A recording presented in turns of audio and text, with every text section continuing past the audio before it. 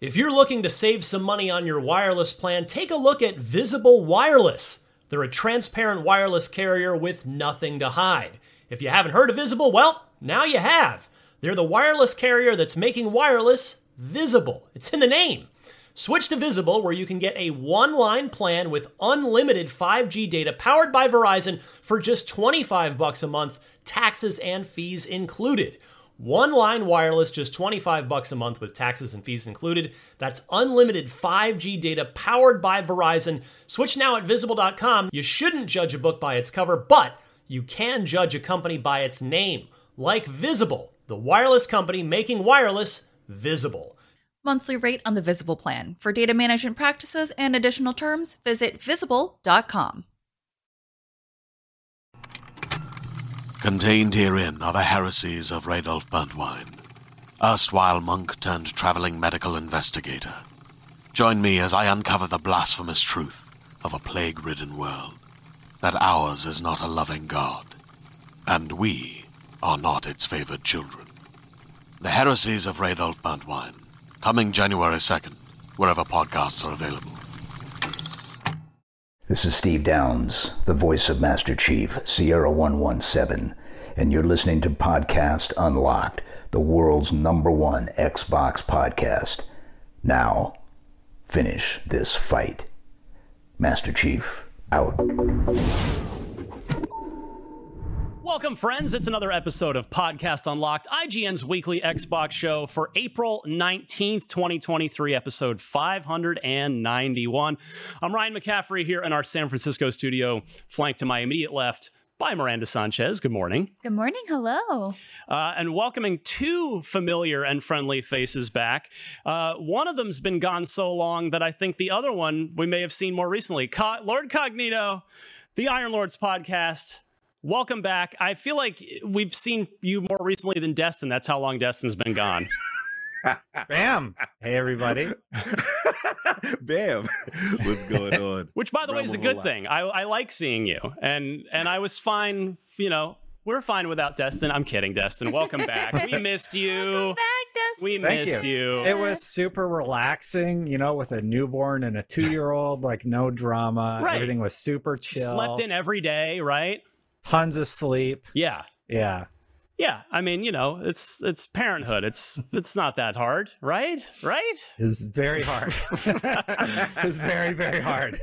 Well, Yeah. I'll start with Destin real quick, because Destin, you did a thing while you were gone besides, start the process of raising a brand new member of your family. But you did something for yourself, and we can see it on your face right now. I forget. I just got this the week before I came back. I got LASIK, and it's nice. I forget all the time. I'm like, oh, I feel my contacts, or right. I reach for my glasses in the morning, but I forget about it, and it's awesome though. How was your experience with it in terms of did they give you the Valium or the sort of relaxing drugs beforehand, or?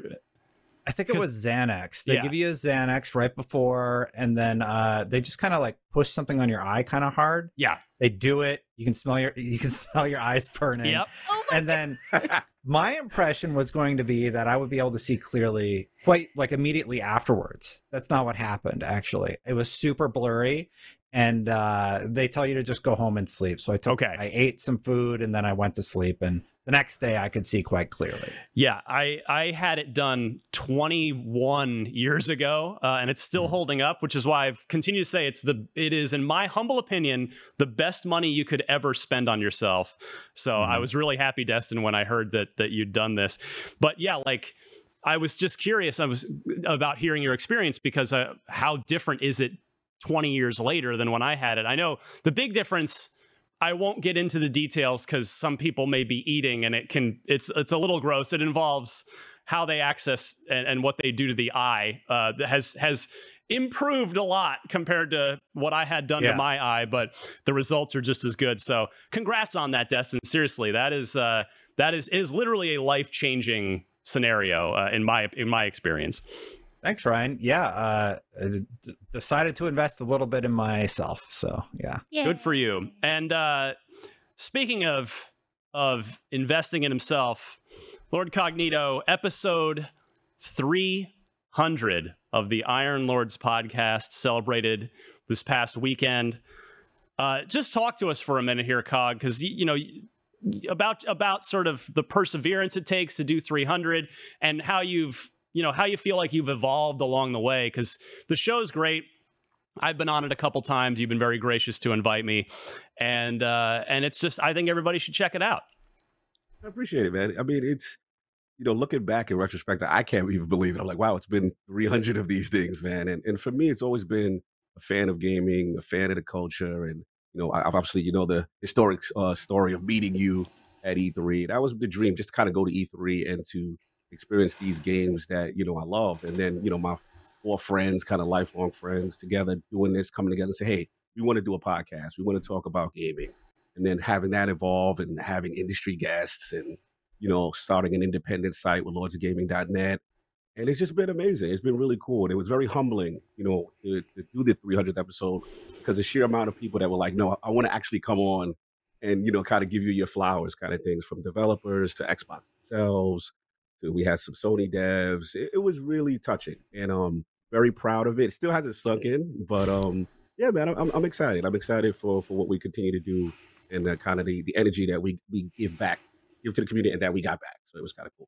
Absolutely. Well, you've been a treat here on Unlocked every time we've been lucky to have you. And when Stella couldn't be on the show today due to a scheduling conflict, I thought, well, let's use this as an easy opportunity to promote episode 300 to get you in here and talk some Xbox. We've got some weird topics this week, I guess. Maybe it's not as doom and gloomy as last week. Destin, Yeah. you missed quite the downer of a show last week.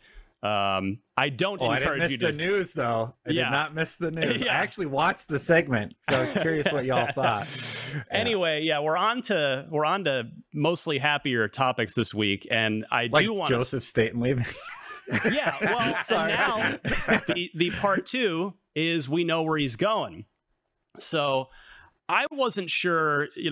I've kind of somewhat known Joseph professionally for a long time, and I was surprised when he left Microsoft altogether, although not as surprised as I am at the next person we're going to talk about that just left 343 as well. But Joseph is heading, because I thought, okay, this guy, Miranda, could probably write his own ticket just about anywhere, right? Last week we were saying how it's like, oh, maybe time to just take a nice long vacation, just take a good break. But that is not what's happening. And the other big bet we had too, or mine, was, oh, maybe he's going to go start his own studio, go do something separate, maybe join up with other devs that are doing their own thing.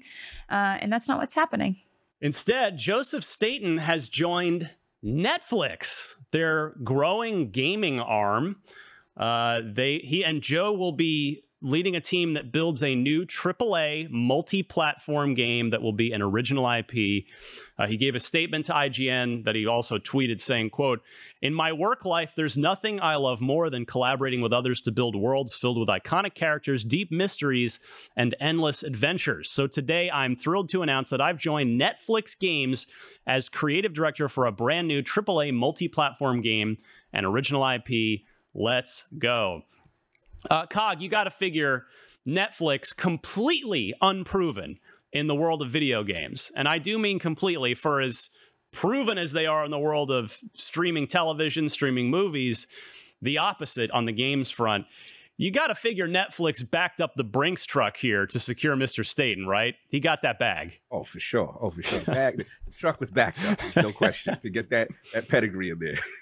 Were you surprised, Cog, when Joe said Netflix? I was surprised. I was surprised that Netflix, obviously, the aggressive nature of them trying to secure him. But there's a part of me that's always going to be sentimental to Joe. He's a legend in the game, and I think through one of your interviews with him, as far as during the Halo Infinite development, his involvement in kind of getting in and said, hey, if I could provide some help to Bonnie and the team at that time, from a narrative perspective, and to kind of get them across the finish line, was always interesting to me. So also, as Dustin knows, I'm a huge Destiny guy. So, his involvement there, he's literally, critical to 2 of my most favorite games of all time. Like, he's literally that guy. So, to hear him go to Netflix, like Miranda said, I think it's a probably tremendous opportunity for him. What I'm starting to see in the industry now, either post consolidation or just in general, people have been in the game a long time and say, hey, I want to try something, do things my own way. I guess my only concern would be Halo Infinite and just the direction narratively. I just want to see how that pans out with the team. Shout out to Pierre Heinz and those guys. But yeah, it's bittersweet because I'm happy for him personally, but I just want to see what happens, for Halo for the future from a narrative perspective. Miranda, you were saying you thought maybe he'd start a new studio. This is, that is kind of what he did, except he's got the backing of a mega billion-dollar streaming powerhouse now. Yes, and as we're seeing, if you're watching, there's a little reel from Netflix about the games that they have. If you've ever opened Netflix on your phone, you'll probably see the Netflix game section, because really at this point, all they offer, or I guess they offer some more things now, but they're mostly just offering a lot of mobile games, which is kind of weird because when I think about downloading a new game for a mobile device specifically, I don't think I should go to Netflix and see what games they added, right? It's kind of a weird extra step. And some of these games I think are available on their own on app stores too. So it's just kind of like a weird middle ground. And I don't think they've really made their claim to like what they want to do in any firm way that's like stuck in my mind. So having Joseph Staten is a pretty big deal in that he's going to be able to hopefully like drive him to something really cool. But at the same time, I'm really curious to see what that looks like in the long run, because as you said, like they just really haven't done anything for that yet. And at this point, they've only, in this trailer, as we're saying, have acquired some things that are kind of around on like Game Pass and other places already anyway, or have been out for a long time. So aside from their own like IP, I think they had like a Queen's Gambit little chess game you could play, which you know what that is, it's chess, but yeah. So yeah, I'm curious to see what they do here. Destin, as weird as it is to say that Netflix needs to be legitimized, I think it's fair to say in the game space they do. Does Joseph's presence help legitimize Netflix as a serious maker of video games? Absolutely. I think that we're going to see the effects of his first day, which was what? Monday this week. We're going to see what he manages to accomplish over the next like 5 years, right? Or even it's going to be a while before we see the return on their investment in this division of Netflix. They've been making smaller games, like Miranda said, and the industry as a whole is also sort of changing. I think we're going to see a lot more people investing in mobile and a lot more people investing in the cloud infrastructure, because the internet speeds are sort of at a point where streaming to your television is working really well. That same streaming technology can be utilized to stream to your phone. And then it's about developing bespoke experiences for like your television versus your handheld, and sort of the challenge of addressing those issues. I think Netflix is dipping their toe in right now. I think this is a big initiative for them, and like, look at what Xbox has said about the mobile market. The reason they're buying Activision, they say, is because they want to get in on mobile. That's where Netflix is starting. And with streaming also, they're going to be involved there. And those are two huge growth opportunities for the gaming industry, period. Yeah. Sony's staffing up for it, Microsoft staffing up for it. And I think we're going to see some interesting changes over the next 5 to 10 years. Yeah, and I think it's worth noting too that Netflix technically has another studio already. They have Night School Studio is technically under Netflix. Makers of Oxenfree, yeah, a fantastic game. And then we just, I think, got Oxenfree 2's the release date. Trailer this morning. This morning on the Nintendo Indie stream. But yeah, so it's interesting to see how they are trying to invest in that. At the same time, it makes me a little worried because there is a lot going on with Netflix in this time right now, especially with the hubbub about how they're going to change like streaming and like limiting family access if you're like in multiple places and all these things. So I'm really curious to see how that all plays out together. And of course, I think there's like on the financial side, Netflix doesn't always do super well year over year. And I think there's just like a lot of variables there. So seeing them getting into games and investing in these people, I just hope it works out, because like for Night School, I like Night School. I want them to do well. Yeah. So. On that note, Cog, in addition to backing up the Brinks truck for Mr. Staten himself, you got to figure that he's been given assurances that pennies will not be pinched on the budget of this new AAA multi-platform game that's going to be developed. It's going to have a healthy budget, I'm sure. Absolutely. One would have to assume he has things contractually, put in there as far as insurances, as far as the project, and what he's looking to work on. I'm also curious about the synergies between the game itself and Netflix, and I think that what we're seeing right now is this resurgence of games and media, and we're seeing, like, obviously The Last of Us, and Halo had its own show, and so on and so forth. So I'm being nice, right? Wait, I forgot about that. Is that still a thing that's going on? Yeah, there was a thing that happened. It was fine. I wouldn't say I'm excited for season 2, but I'll watch it when it's on. It got better for me towards the end. It did. Yeah. But to your point, you're starting to see that synergy, cross media wise, and it would behoove them, to whatever he creates, to have that, maybe that, whether it be animated, live action, or kind of have some synergy there. So that seems like a natural fit, and I'm pulling from him in that regard. He's tremendous. He's writing chops, game development chops. This guy was like demoing Halo 2 at E3. I mean, the experience speaks for itself, and I'm very curious to see what he comes up with the merging of that space. Cog, I'm glad you hit on the transmedia portion of this, because the fact that it's Netflix we're dealing with, it's not a maybe or a possibility that there's going to be a Netflix show and or Netflix movie and or, as you mentioned, animated series is an option that alongside with this Joseph Staten game. That's like a lock, right? That is going to happen.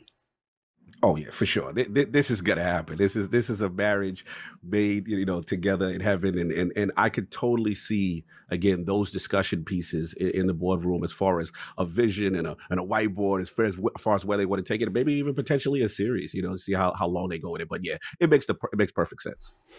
And Miranda, if I'm Joseph Staten, you got to figure it's your biggest chance to like make a big new thing in a long time, right? Because I double checked, he was at Microsoft for 10 years after he had left Bungie. So, of course, he's the architect of Halo from a narrative perspective. He was the original narrative director of Destiny before, he did leave prior to the release of that game. And then he's just been doing the publishing stuff at Microsoft with, helping out on projects like Crackdown 3. And then, of course, much more directly, Halo Infinite. So he hasn't really had the chance to do what he did 20 years ago and build a big new thing in a while. And this is certainly a good chance to do that. Yeah, absolutely. And I think as you guys were talking about having that coordination between a show and the game, I think there's a lot of opportunities there storytelling wise. A lot of the creators that I've talked to who have worked on shows specifically for Netflix kind of cite that as like a really enticing point, that when you're developing shows specifically for Netflix, because their model is to drop everything at once, right? That changes how you do your storytelling. So I imagine if there is some sort of collaboration there's something that they're either... it's kind of weird because it reminds me of Quantum Break a little bit, and like how there was that trying to do those like tie-ins and stuff. And I think here is a little bit more of an easier opportunity in that it will be a multi-platform game. Lots of people have access. A lot of people have access to Netflix, I like to assume. And so it should be easy for them to, or not necessarily easy. It's probably not easy. It could be a simple thing for them to make sure that that is accounted for when they're developing this new IP, which we don't, of course, know what it'll be. I would assume sci-fi because it's Joseph Staten, but you never know. Yeah, it's a fair. Who knows what sort of creative muscles he's been sitting on some cool fantasy idea for 15 years that he wants to dust off. I think too, sci-fi can be challenging in the TV space depending on the budget you have, unless they're doing animated, which even then, of course, takes a lot of budget. Yeah. So. Interesting. Well, we wish Joseph Staten the best. He has been such as Cog very dutifully laid out, just such a great, a huge contributor to two of the biggest games, the biggest franchises of the last 20 years in both Halo and Destiny, and responsible for a lot of good times for a lot of us here on the gaming side. Meanwhile, we've got another 343/Halo staff departure to talk about. This one, I would not have guessed that. This one's a surprise to me. My former official Xbox Magazine colleague and a longtime Halo developer now, first at Bungie, that's where he left OXM to go during the development of Halo 2. And then he stayed with the franchise. He was literally employee number 2 or 3 after Bonnie Ross at 343, and that's Frank O'Connor. Frankie is leaving 343 and leaving Microsoft. Axios broke the news, which Microsoft confirmed to Axios with a simple statement saying, "We thank Frank for his numerous contributions to the Halo franchise and wish him well going forward." So Frank started out as the community guy. If you're old like me, you remember back to those. Yeah, hey Cog, yeah, and Destin, we're the olds here. Oh geez, remember those Halo 2 days? The hype leading up to Halo 2, when Frank would write his little development update column on a Friday, along with the Mr. Chief doodle that he would badly on purpose draw in Microsoft Paint. Mr. Chief kind of later became a thing, and we got those really neat insights into what was going on in Halo 2. There was usually never anything like really meaty, but it was just enough of a little insight as to where the Bungie team was at each week in development over the course of Halo 2. And then as he went over to 343, he became the keeper of the Halo Bible for a long, long time. He controlled the entire narrative of everything. Like everything had to run up through him, whether it was a book, whether it was a graphic novel, whether it was a game. And I think he may have even written the Halo Bible, because it was sort of an idea back in the Bungie days, but it became an actual thing later. And by my count, Frank was with Halo for about exactly 20 years, because if I remember correctly, so Frank left. What happened was, if you've never heard this funny little story, OXM had a world exclusive cover story on Halo 2, where it was the first time I didn't get to go on the first one. Aww. But Frank and I think our editor-in-chief at the time, Mike Salmon, went up to Bungie to get a presentation on Halo 2 in would have been spring of 2003, so like around now, for I believe what was the June issue, because magazines we're always working way into the future. I don't know why it's that way, but it is.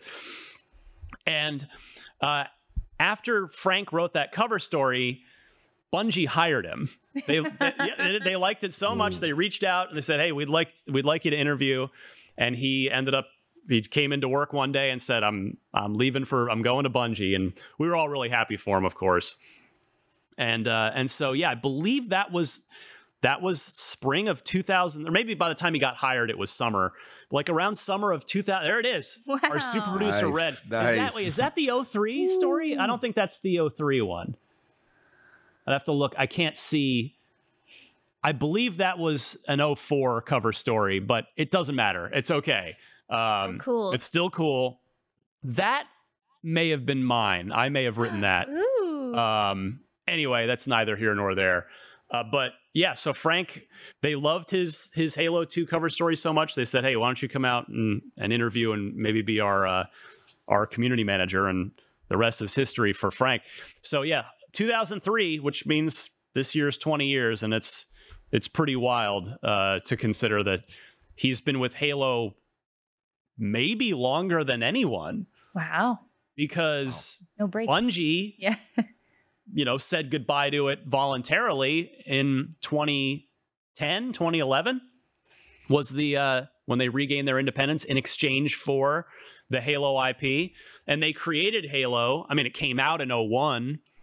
So, but they, they'd been working on it for a few years. So, that's the old Bungie crew was on Halo for, let's call it 12, 13 years. Frank was on it for 20. He might be. I didn't even think about this. This isn't even in my notes. This is just a random stream of consciousness thought. He might have been with Halo longer than literally anyone else, which is pretty darn impressive. Anyway, I'm talking too long, but Cog, what do you think when you hear of a, not just Frank, but we've had a lot of the old hands at 343 move on here? Yeah, I mean, these are iconic names. These are, like you said, listening to the stories and that you're explaining and how he got his start. And when I think of the Halo Bible, just think about everything canon wise that has to be run through, from every spinoff, from every narrative thread to future things, to make sure that things have that symmetrical nature with the story. So for him, again, one of the legends in the game. When I hear about them leaving, to me, this does signify a major shift in either philosophy or what's going on internally with 343. As we know with Halo Infinite, there's been major shakeups, and I think it feels like a regime change. Just to be brutally honest, it does feel like that, and I'm curious to see the direction it goes. With Pierre Heinz and the team and their vision. Obviously, he's been responsible for changing Master Chief Collection around. But Staten and Frank, these are legends in the game. Make no mistake about it. So definitely a transitionary period and something we should monitor moving forward. Destin, your thoughts on another one of the old guard from 343 moving on to a new challenge? Well, I'm happy that they've decided to do that. You remember not that long ago we were talking about layoffs at 343, and Staten had discussed how he's less concerned about what happens to him and more concerned about helping people find new positions and such. I think we're still seeing a little bit of the reshuffling and what's happening at 343, and I think you put it really, really well, Lord, by saying it's a regime change. And I think that's really important for the 343 team. And I think that's a really important mindset for the community to be in. This is not the 343 that we knew. There are going to be new faces, and that's not to disparage, Staten or Frank. Yeah, sorry. But I think it does start a new chapter for the Halo franchise, or 343, and it's going to be really interesting to see what happens with the franchise going forward, especially because I feel like Season 3, the game is finally in a state it should have been at launch, so it's kind of like a new starting point for them, and if they can keep this momentum going forward, it's going to be positive for the franchise. This week's Podcast Unlocked is brought to you by NordVPN. Hey, if you're watching a lot of sports like me and you hate blackouts, NordVPN is a great way to go. You can use NordVPN, a virtual private network, to watch live sporting events, TV shows, films that aren't available in your region by switching your virtual location to a country that is showing that event. No more blackouts. It's also good for plenty of other stuff like protecting your private data, your bank details, your passwords, your online identity. You can protect your data while you're traveling and using public Wi-Fi. NordVPN protects you wherever you are in the world. NordVPN Threat Protection also protects you from viruses, malware, and phishing sites. NordVPN is also the fastest VPN in the world. No buffering or lagging while you're streaming, and it will stop your ISP bandwidth throttling. NordVPN is the price of a cup of coffee a month, so that is a super affordable, great way to go. To get the best discount off of your NordVPN plan, go to nordvpn.com/unlocked without the E. That's nordvpn.com/UNLOCKD, and that'll give you 4 extra months on the 2-year plan. And best of all, there's no risk with Nord's 30-day money-back guarantee. nordvpn.com/unlocked without the E.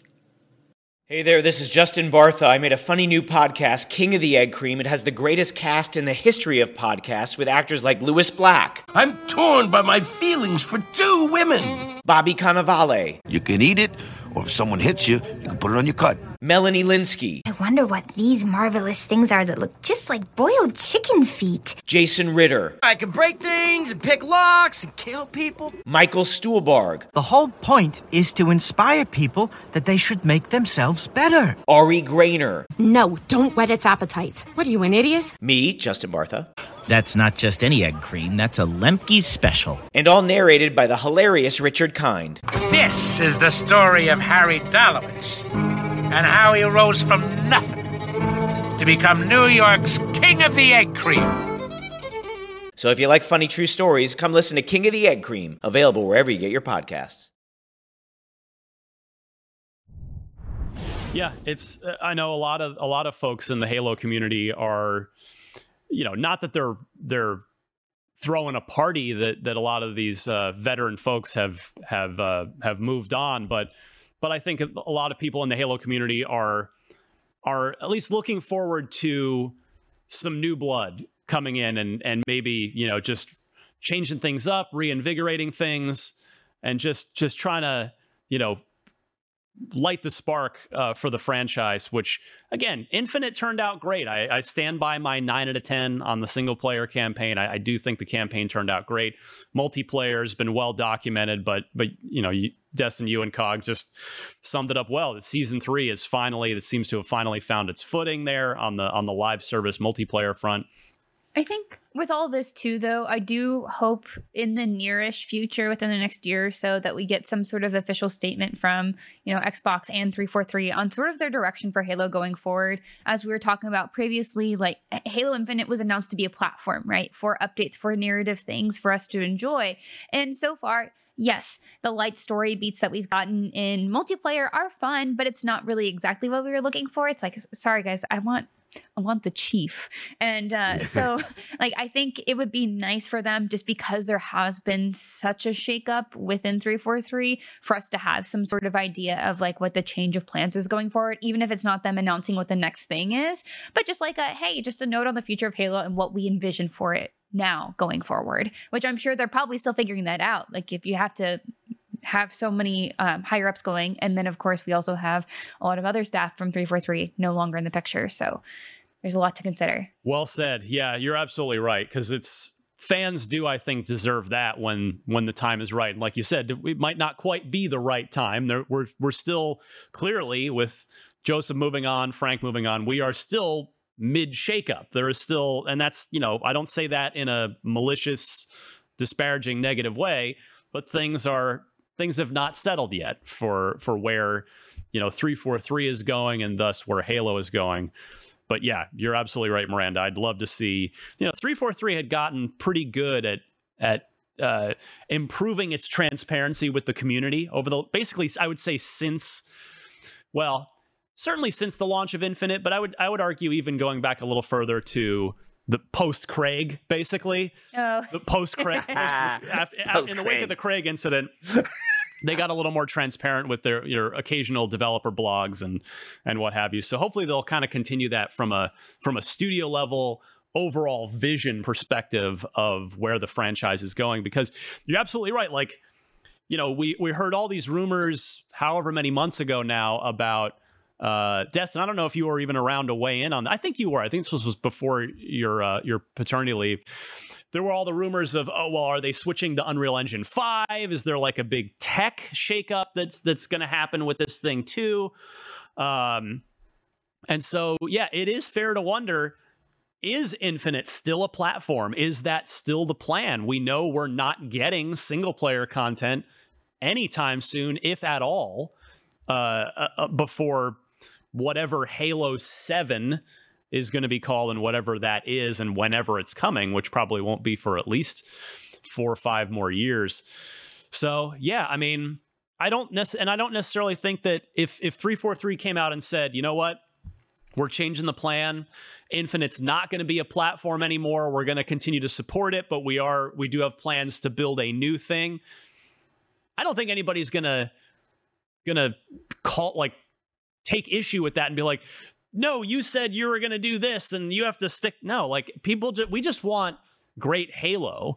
And if it takes a fresh start on Unreal Engine 5 or some other new engine or tool set to do that, I don't think any of us care how it happens, as long as Halo does get sort of back on the right track moving forward. Yeah, if I can, please. I agree, Ryan. I think that the issue is, like you said, the messaging and initially when we heard Halo Infinite, it's something that would be there, like Miranda was saying, like, and we would get these substantial narrative beats from the chief and the main story, right? And then obviously we see the shakeup. So, we hear rumors of obviously a potential, certain affinity and maybe whatever they're doing. We hear, about the potential on Unreal Engine shift or what have you. And I think to me, it's what you said. It's whatever makes the delivery of content happen in a more efficient way, because I'm with you, Ryan. The core game of Halo Infinite, I stand on it, is a great game. I really do. The multiplayer is fun. The issue came down to the consistent content from a multiplayer standpoint, from a live service standpoint, that wasn't the execution. So if they decide to make a shift into a Halo 7 or something like that, then I think it behooves them to kind of have that messaging, like Miranda said, which is like, hey, this is the vision now going forward. This is what we intend to do. And maybe we're still in transitioning period. It's early, but at some point, I think the fans of the franchise are owed that, because we are seeing these shifts and people have questions, and we'd like to see, Halo be great, and I still think that the core game is good, but we just need to know what that potential roadmap is going to be moving forward. And theoretically, and although we've kept saying this and it still hasn't really happened, but theoretically, particularly if the Activision Blizzard acquisition does close, first party will get into a consistent enough output where it'll be okay if 343, if Halo is quiet for a while, right? Like, it won't just be, we won't be back in that sort of dying of thirst in the desert where it's just like, need Halo now or else gonna die. Like, there will be other games, there will be other things coming along where it'll sort of afford 343 the time to just do whatever rebuilding of the vision and of the plan needs to be done. All right, let's talk about the other big topic that makes me happy this week, and that's Diablo. Anything Diablo 4 makes me happy. I think we've learned that by now. Destin, I'm sorry. Did you get to spend any time with the either the Diablo 4 beta weekends while you were Sure did. sort of Played carrying Sorcerer. around two kids? No, I did. I played Sorcerer. I hit 20. I wanted that puppy backpack. Heck yeah. Got to do it.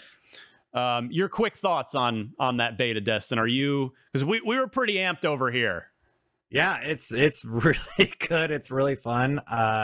Necromancer's totally fine. Doesn't need any adjustments. So is Sorcerer. Druid, perfect. Like, there's nothing wrong with it. Those are my immediate thoughts. Are you implying maybe tone down Druid a little bit? Like, he's a little too strong. Tone him down. And Cog, where were you with Diablo 4 after those beta weekends? Yay, nay, Oh, super yay. Super yay. I had to stop myself. It's one of those things that when you love something and it's great and the initial impression is strong, then I'm like, okay, I'm convinced. But I went Sorcerer. The key thing I liked was the environments. I love the voice narration. It really put me in a good place. The dungeons, everything about it. It just screams Diablo, screams that I'm going to spend so much of my life in this game. So I didn't need any more convincing. I was good. But yeah, Diablo 4 was spectacular. That made. Well, that's we're pretty unanimous on it then. Because Stella, if she were here, she talked about the same thing. She was pretty new to it and she got way into it. So bring on June 6th is the official launch, with the early access on either the 1st or the 2nd. I can't remember which. If you second, and I think you got to buy one of the more expensive versions to get that, which is paid early access, which isn't great. I'm not a fan of that. It's everywhere more these days. I know, it's like it's a swimming against the tide. But in any case, the thing I wanted to talk about here with Diablo 4, it went gold, which. That's not really what I'm here to talk about, because that's kind of meaningless these days. Even if you buy a game on a disc, the thing you will actually start playing will not be whatever build was on that disc. There's always a day one update. You're going to be downloading something, even if you purchase that game on physical media. But Diablo 4 has gone gold. But before it gets into our hands in now less than 2 months, Blizzard has published a detailed list of all the changes that they're making based directly on player feedback from those beta weekends. I love this transparency. I'm just going to run through a few of them, just top level. We don't have to spend all day digging into each thing, but they are minimizing backtracking by changing some of the dungeon layouts, which I love. They are going to change some of the classes, which Destin was sort of sarcastically alluding to a few minutes ago. Some of the important changes are corpse explosion is going to do less damage, and you're going to and the corpse you revive are going to last less time because Necro was way overpowered in the beta. And I think Sorcerer had some tweaks that were similar to that, where some of the spells aren't as powerful as they're going to be. Druid is actually getting a buff because he was very underpowered. Those are the three big changes that I saw just off the top of my head. The Barbarian, no notes, no changes. We're perfect, Barbs. We're gonna just do our thing. So some tweaks to the classes, and they're all spelled out. The Druid's companion skills will be buffed up. As Destin mentioned, the Necromancer's summon minions will die more often, and Corpse Explosion is being nerfed down a bit. The Rogue's Subterfuge skill have had their bonuses increased alongside multiple passive skills, while all imbuement skills have had their cooldowns released, and Sorcerer's charged bolt damage has been increased, and the mana cost reduced. More bang for your buck there. Chain Lightning reduced, damage reduction there. That's a nerf. And cooldown of the Incinerate's skill enchantment bonus has been reduced, etc. There's a few more, but also quality of life fixes. They mention the chat box being now tweaked in the UI, being displayed on the left side of the screen while using the centered action bar configuration. Character stats will also now be displayed by default when players click the materials and stats button within their inventory. So just stuff like that. And there's more, but again, I'm not gonna go through all the nitty gritty. I love the transparency here, and B, it makes it makes the community feel engaged with and listened to, and sort of on that note, it really makes this feel like it was a real actual beta and not just like a glorified demo, a marketing beta. Right. Like they took all that feedback that was submitted, sifted through it, and made an action plan out of it based on what was probably really popular and probably what they also identify for people just talking about generally on the internet, which is, it's great to see. It's great to see that. Yeah, so clearly the plan was, and I want to talk about the whole plan of I feel like the plan of this game has been executed exceptionally well thus far. The proof is in the pudding when we get the whole thing, but the plan was that basically they would finish the game at the beta, and then the feedback would roll into the day one update. That seems to be, I think that's a reasonable extrapolation of what's occurring, which makes a lot of sense. I like that they're doing this. I like that they're implementing this feedback and taking a look at the classes that are overpowered and making these adjustments, as opposed to just releasing the game and then maybe taking a week or two to make important changes. I'm glad they did the beta. I'm glad it mostly went smooth. I know there were some server login issues on the first few days, but I like this, and I like that they're able to do this with Diablo. It would be great if more games could kind of dip their toe in and then have basically a done game and then make those subtle tweaks right before it comes out. I like that. Yeah, I've seen some games do this in the past too. They'll do the post beta launch notes and things that they've gleaned from it and what they want to change or how they want to change them in the future. Of course, no promises of immediate changes, because that's very difficult, right? But I do like this as well. I think one game that's been doing that pretty well, despite it having a lot of challenges right now legally, is Dark and Darker. They've had a lot of good tweaks as they had those little early access weekends. If you guys aren't up to date on the drama with that game, it's wild. Yeah, I've only sort of tangentially kept up with that. PC game, but it's another one of those that I think of that has good communication sometimes. Lately, the communication's it's just in a weird spot. But anyway, yeah, Dark and Darker is like a pretty cool dungeon crawly survival PvP thing where you just got to go down the dungeons and get out with your loot.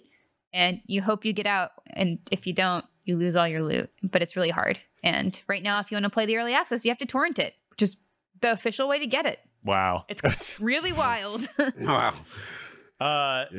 Cog, Destin hit on something that I think was pretty important, and that is instead of releasing the game and then making these changes, they have used this beta. They will now have these changes rolled in, that all this player feedback rolled in for actual launch day. Because for as many, we still don't know how many million players participated in the beta. I don't think Blizzard gave out those specific stats. I know they had said like a million players got the wolf pack puppy on the first weekend. I remember that. But anyway, my point is that, Cog, I think there's an important distinction. Like you build up a lot of goodwill with your community when your official day one is already incorporating a ton of player feedback versus game comes out, people play it and they like it, but it's like, oh, well, let's, here's my feedback. Let's nerf this. Let's buff this. And then Blizzard says, okay, well, yeah, we're listening to you. And a couple weeks later or whatever it is, puts out a patch. But this way you're hitting the ground running a lot faster this way. Oh yeah. This is what I really like to see, because as a person who likes some live service games, one of the things that really gets me excited is that synergy between community and the development team, and to see them take the feedback and actually implement it in the way you said, that this is actually going to apply to the day one game, as opposed to, I've seen circumstances where sometimes the development team has a staunch vision is where they want it to be, and they don't necessarily pivot. They don't necessarily want something to be buffed and nerfed. And, I've been on the other side of that. So it's really cool to see that this is an actual functional plan that they had and they executed rolling into this launch date. They did the beta. As we know, betas, sometimes they go rough, and sometimes there's, server and connection issues. They survived that. But then when it actually came down to the gameplay, when it actually came down to the balancing, they took really critical feedback, because a lot of people said, hey, this class needs a buff, or this is overpowered, or so on and so forth. And they're implementing that. So to me, that denotes strategy, that denotes plan, as opposed to just kind of on their feet or being a very aggressively, we're not going to implement that, or you'll hear feedback from us later kind of a statement, kind of a thing. This is really cool to see. And I hope more studios take note of this. I think the way they handle it was exceptional. And on that note, Destin, I was mentioning earlier in this segment that I feel like the messaging and the execution of the campaign on this game has been so good. I know a lot of people, Destin, are understandably wary of supporting Blizzard, of really getting behind them and giving them the benefit of the doubt, for good reason. But I cannot find fault with anything that Blizzard has promised for Diablo 4 or said they were going to do, or really anything. I just feel like they've been really transparent and really player first. Do you agree? Yeah, I think so. I don't really have. Yeah, I think especially with the Diablo team, because I don't think of it as Blizzard specifically. I think of it as the Diablo team. Yeah, Diablo 4, because even Immortal, even I think Diablo Immortal has the pay to win. Immortal had major problems. That's why I'm talking specifically about Diablo 4 here, not even Diablo Immortal. So far, Diablo 4 is looking really, really good. We'll see what happens with the store or whatever when that comes out, or if there's any drama. But man, the art style's right. The gameplay feels great. The storytelling feels great. The teams that are supporting it, the developer update where we got these patch notes, the social team is really interacting with community in a fun way.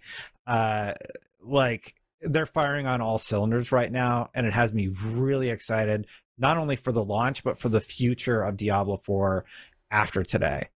And Rod's just fun. He's just fun on social media. So. Yeah, and I'm glad you mentioned him, because you look at Rod's history the guy's got a very decorated track record. When you go back, Rod was the producer on the original Gears of War trilogy. He actually left Microsoft to go work to be a full-time employee at Epic because he loved Gears so much. His Twitter handle is Gears Viking. He stayed with the franchise. He's a big part. Cliff Blazinski is very complimentary to Rod in his recent autobiography, his new book. So he obviously he sort of sowed his oats on Gears. And then he went to 2K and was kind of the fixer on BioShock Infinite, helped get that project with all of its crazy ideas sort of focused and centered and really brought that one home. And then Miranda certainly more recently prior to he's been at Blizzard for a couple of years now, I feel like, but it's been a few years. For a long time, he was the head of the Coalition and oversaw the team that delivered what I know you and I feel are two outstanding Gears of War sequels, Gears 4 and Gears 5. Yep, it's true. And obviously then he went on to Blizzard to work on Diablo. And now here it is.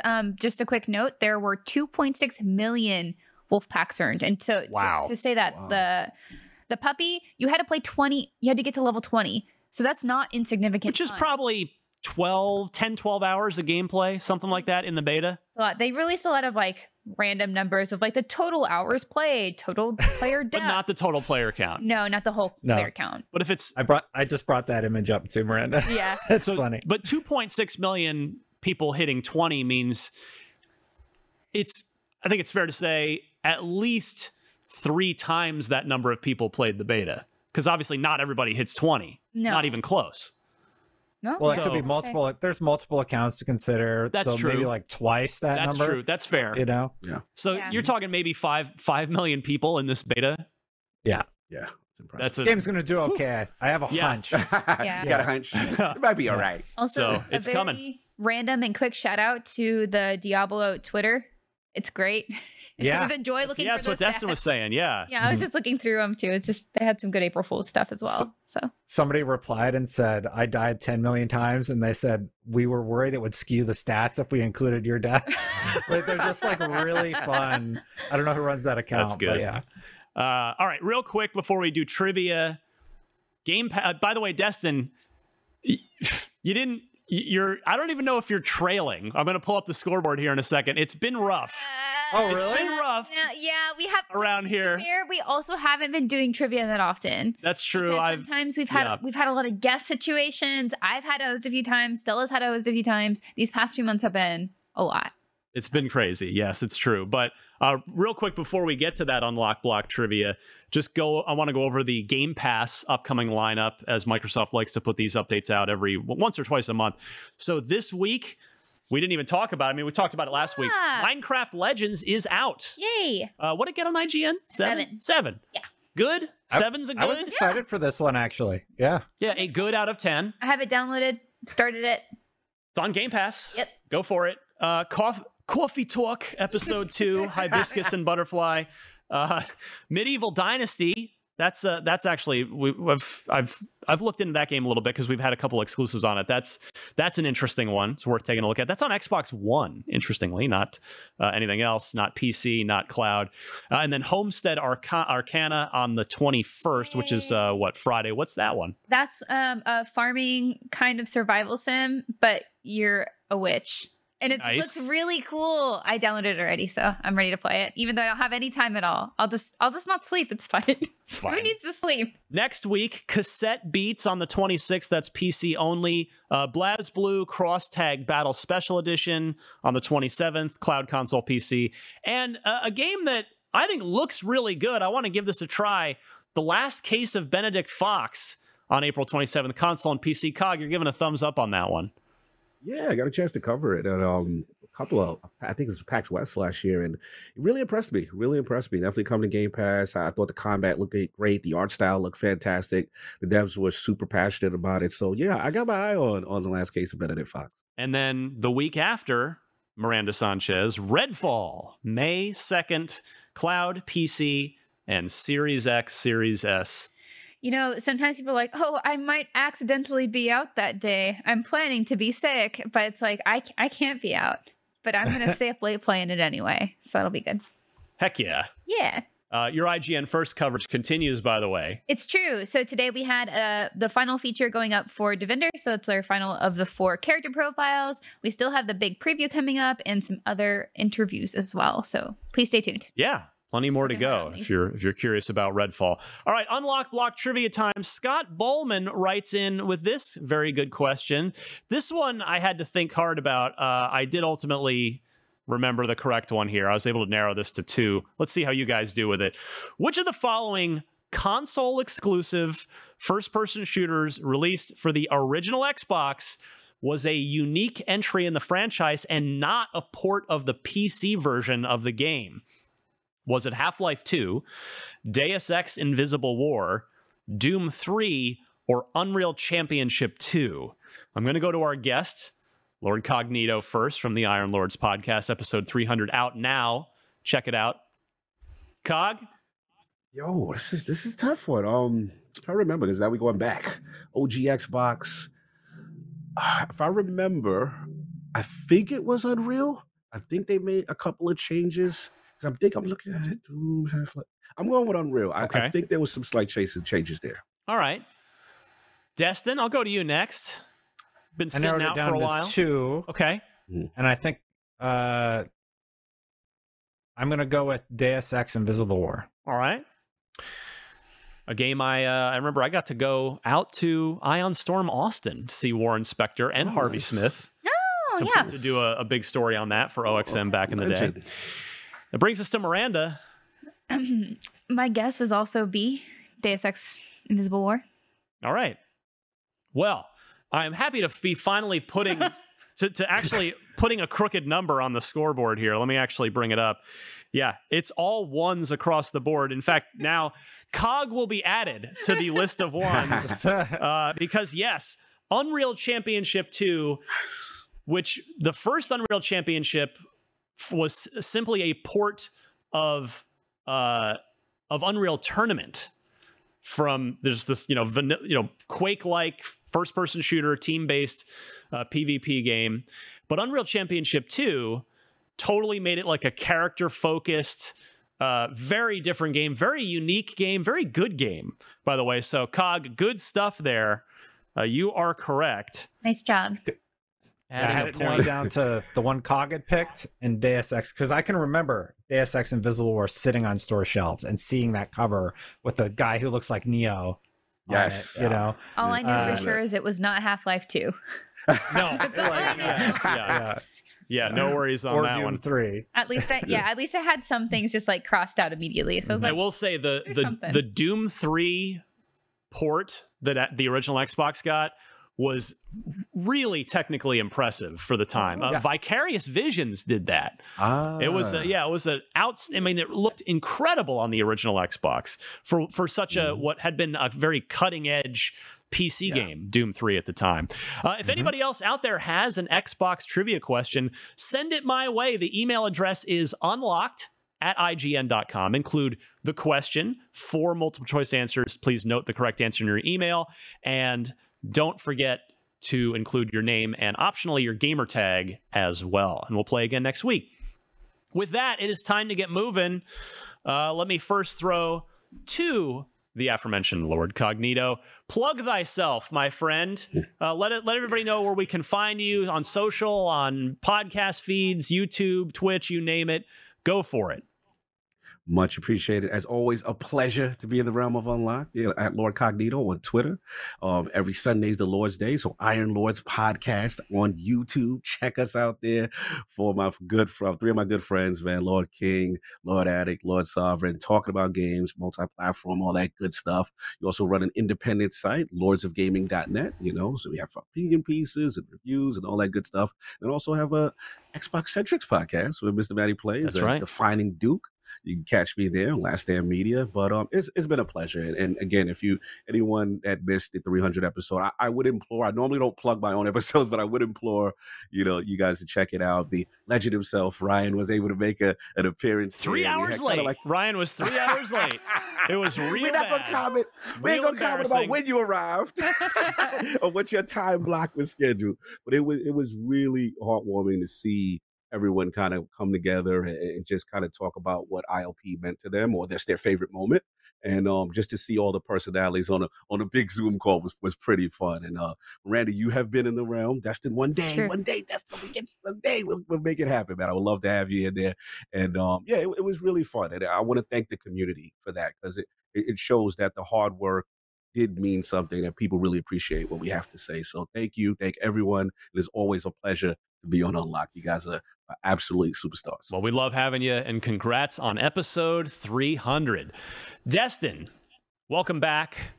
What do you want to promote, my friend? Thank you. I mean, for IGN, I'm working on a few op-eds and a lot of internal processes. That stuff's not really fun or going to see the light of day. So keep an eye out for the op-eds for IGN. And I still do the YouTube thing when I can, youtube.com/The Destin Channel. That's been harder to find time to do. But so that's what I got going on right now. Getting back into the swing of things. It's my first week back. I really missed everybody at IGN. Missed you too, Lord. But miss my colleagues and miss doing this stuff very much. So thank you for having me back on Unlocked, Ryan. Good to have you back. Miranda. You can find me at Havoc Rose, and that's Havoc with a K, on Twitch, Twitter, and Instagram. And right now, of course, please check out our IGN First. We've been working very hard on it, and it's been a lot of work. So please look at it.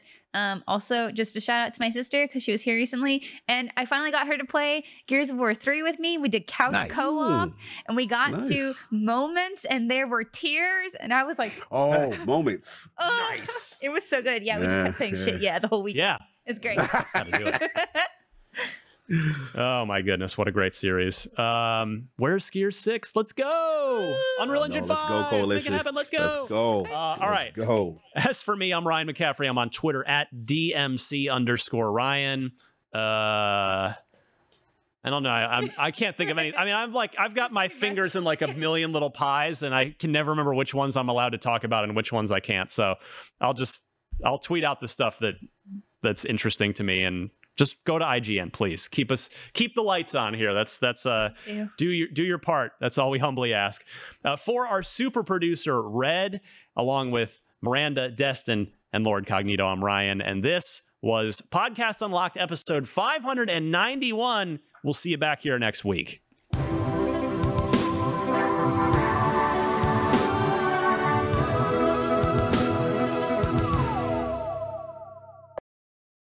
Hey there, it's Rachel Ballinger, and I am extremely excited to invite you to Rachel Uncensored. It's my podcast where I sit down and get real with my friends and celebrity guests, where we talk about all sorts of topics. And sometimes we might be under the influence when we do so. We cover things from personal stories to hot button issues. And it's the only place on the internet you can find an uncensored version of me. It's a side of me that you might not have seen before because it's not the most family or brand friendly. But don't worry, I'm still sort of slightly a decent human being. If you're intrigued, then make sure you check it out. New episodes drop every Wednesday. You can find it on Apple Podcasts, Spotify, or wherever you listen to podcasts. Trust me, you won't want to miss out on the fun and candid conversations we have here on Rachel Uncensored.